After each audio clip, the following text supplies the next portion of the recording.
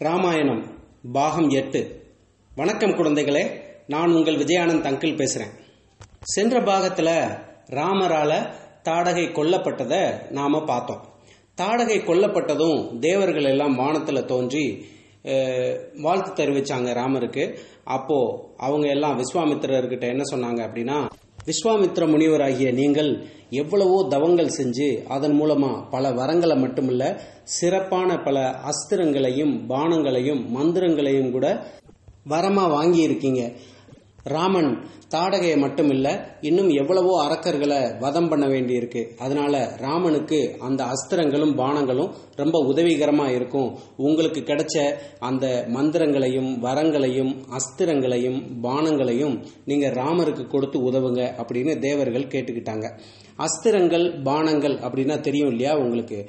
அம்பு போன்ற ஒரு ஆயுதம் அப்படின்னு நீங்க வச்சுக்கலாம். பலவிதமான அம்புகள் அப்படின்னு கூட நீங்க வச்சுக்கலாம். ஒவ்வொரு அம்புக்கும் சிறப்பான ஒரு சக்தி இருக்கும். ஒவ்வொரு அரக்கனை கொல்லும் போதும் ஒவ்வொரு விதமான பானங்களை பயன்படுத்த வேண்டியிருக்கும். இப்போ ராமரை எதிர்த்து போரிடுறவங்க ஒரு சுலபமாக ஜெயிக்கக்கூடிய ஆளா இருந்தா ராமர் பயன்படுத்தக்கூடிய அஸ்திரம் ரொம்ப சாதாரண ஒரு அஸ்திரமா இருக்கும். அதே நேரம் ராமர் கூட சண்டை போடக்கூடியவங்க நல்ல பலசாலியான அசுரர்களா இருந்தா அவங்கள நோக்கி ராமர் ரொம்ப சக்தி வாய்ந்த அஸ்திரங்களை பயன்படுத்த வேண்டியிருக்கும். இப்போ ஹோம்ஒர்க் செய்யும் போது நீங்க எப்படி படம் வரைய வேண்டிய இடத்துல பென்சிலை பயன்படுத்துறீங்க, நிறைய எழுத வேண்டி இருந்தா பேனாவை பயன்படுத்துறீங்க, தவறா ஏதாவது எழுதிட்டா எரேசரை பயன்படுத்தி அதை அழிக்கிறீங்க. அது மாதிரி ஒரு குறிப்பிட்ட செயலை செய்யறதுக்கு குறிப்பிட்ட ஒரு கருவியை தான் பயன்படுத்த முடியும். அதே நேரம் இன்னொரு முக்கியமான விஷயத்தையும் நாம தெரிஞ்சுக்கிறணும். இந்த அஸ்திரங்களையும் பானங்களையும் யாரு வேணாலும் எடுத்து பயன்படுத்திட முடியாது. இப்போ எனக்கிட்ட பென்சில் இல்லைன்னா உங்களுடைய பென்சிலை வாங்கி நான் படம் வரைஞ்சிக்க முடியும். ஆனா இந்த அஸ்திரத்தை அப்படி நினைச்சவங்கெல்லாம் பயன்படுத்த முடியாது. ஒவ்வொரு அஸ்திரத்துக்கும் ஒவ்வொரு தேவதை இருக்கும். அந்த தேவதையை செயல்பட வைக்கிறதுக்கு ஒரு மந்திரம் இருக்கும். அந்த மந்திரத்தை எப்படி சொல்லணுமோ அப்படி உச்சரிச்சா மட்டும்தான் அந்த தேவதை உதவி பண்ணி அந்த அஸ்திரத்தை செயல்பட வைக்கும். அதுக்கு பிறகுதான் அந்த அஸ்திரத்தை நம்ம சரியா பயன்படுத்த முடியும். இப்போ உங்களுக்கு தெளிவா ஒரு விஷயம் புரிஞ்சிருக்கும்னு நினைக்கிறேன். இந்த அஸ்திரங்களை யாரு தவம் இருந்து அதை வரமா வாங்கினாங்களோ அவங்க மட்டும்தான் அதை பயன்படுத்த முடியும். அல்லது அவங்க வேற யாருக்காவது அதை கத்துக் கொடுத்தா மட்டும்தான் அவங்க அதை பயன்படுத்த முடியும். அது மாதிரி விஸ்வாமித்திர முனிவர் தான் தவம் இருந்து அதுவரைக்கும் சம்பாதிச்ச 500க்கும் மேற்பட்ட அஸ்திரங்களையும் அந்த அஸ்திர தேவதைகளை வசப்படுத்துறதுக்கான மந்திரத்தையும் ராமனுக்கு உபதேசம் பண்ணாரு. அந்த நிமிஷமே பிரகாசமான வெளிச்சத்தோட 500க்கும் மேற்பட்ட தேவதைகள் அங்க தோன்றினாங்க. அவங்க விஸ்வாமித்திர முனிவரை பார்த்து வணக்கம் சொல்லிட்டு ராமனை பார்த்து, சக்கரவர்த்தி திருமகனே, இனிமேல் உனக்கு பணி செய்யறதுக்காக உன் கூடவே நாங்க இருப்போம் அப்படின்னு சொன்னாங்க. அதுல இருந்து அந்த 500க்கும் மேற்பட்ட அஸ்திரங்கள் ராமனுக்கு சொந்தமாயிடுச்சு. இது வெறும் கதை இல்ல, இது நம்முடைய வாழ்க்கைக்கும் ரொம்ப நெருங்கிய தொடர்பு உள்ளது அப்படின்னு எடுத்து காட்டுறதுக்காக உங்களுக்கு 2 பேரை பத்தி சொல்லலான் இருக்கேன். தியான் சந்த். இந்த தியான் சந்த் அப்படிங்கிறவரு ஒரு ஹாக்கி பிளேயர். ஹாக்கின்ற கேம் உங்க எல்லாருக்கும் தெரிஞ்சிருக்கும்னு நினைக்கிறேன். நுனியில வளைவா இருக்கக்கூடிய ஒரு ஸ்டிக்கை வச்சு பந்தை உருட்டி உருட்டி கிரவுண்ட்ல விளையாடுவாங்க. தியான் சந்த் அப்படிங்கிற இவரோட கையில ஹாக்கி ஸ்டிக் வேலை செஞ்ச மாதிரி இந்த உலகத்துல யாருடைய கையிலையும் வேலை செய்யல. அவர் ஹாக்கி ஸ்டிக்கை கையில எடுத்துட்டார்னா பந்து அவர் சொல்றதெல்லாம் கேட்கும். அவர் ஹாக்கி ஸ்டிக்கு கூட ஓட்டிக்கிட்டே இருக்கும். இதனால இந்தியா 1928, 1932 மற்றும் 1936 ஆகிய 3 ஒலிம்பிக்ல இந்தியா கோல்டு மெடல் வாங்குச்சு.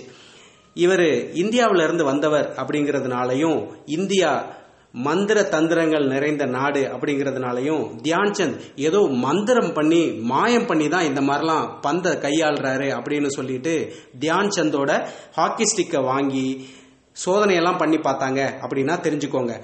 உண்மையிலே அவரை வீசார்ட் ஆஃப் ஹாக்கி அப்படின்னு தான் சொன்னாங்க. அதாவது ஹாக்கி மாயஜாலக்காரர் அப்படின்னு அர்த்தம். அதே மாதிரி தான் பிரேசில் நாட்டோட ஃபுட்பால் பிளேயர் பீலே.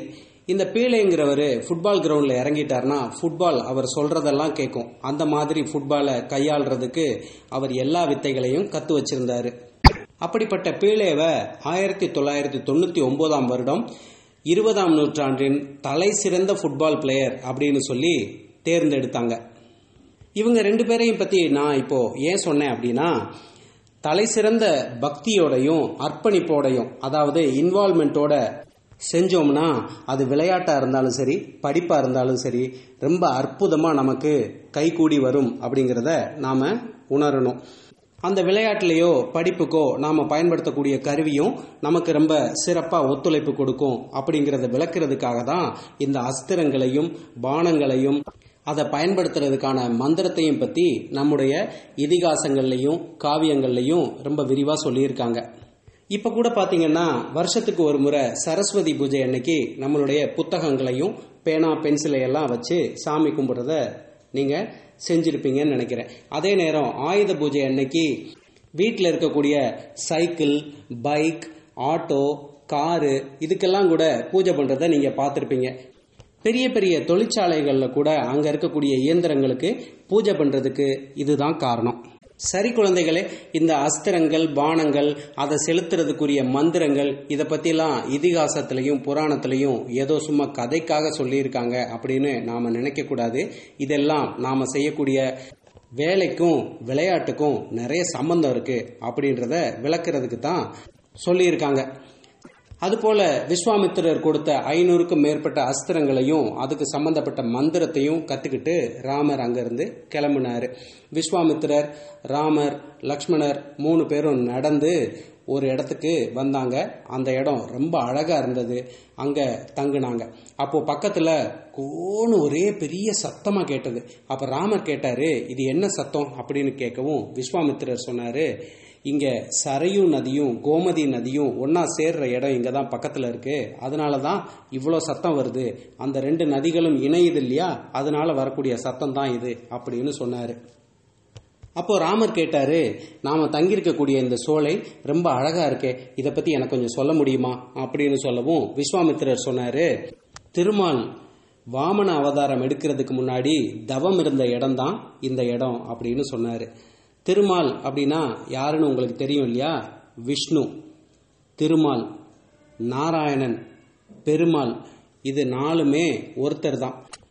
அவர் தான் பூமியில மக்களுக்கு கஷ்டங்கள் வரும்போதும், அநியாயங்கள் அக்கிரமங்கள் அதிகமாகும் போதும், அரக்கர்களோட அட்டகாசங்கள் அதிகமாகும் போதும் அவதாரம் எடுத்து வந்து அவங்கள அழிக்கிறாரு அப்படிங்கிறத நாம தெரிஞ்சுக்கணும்.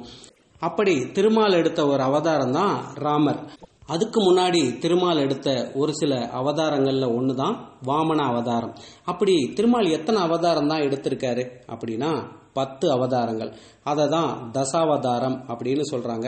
இந்த 10 அவதாரங்கள் என்னென்ன அப்படிங்கிறத பத்தி சுருக்கமா நான் உங்களுக்கு அடுத்த பாகத்தில் சொல்றேன்.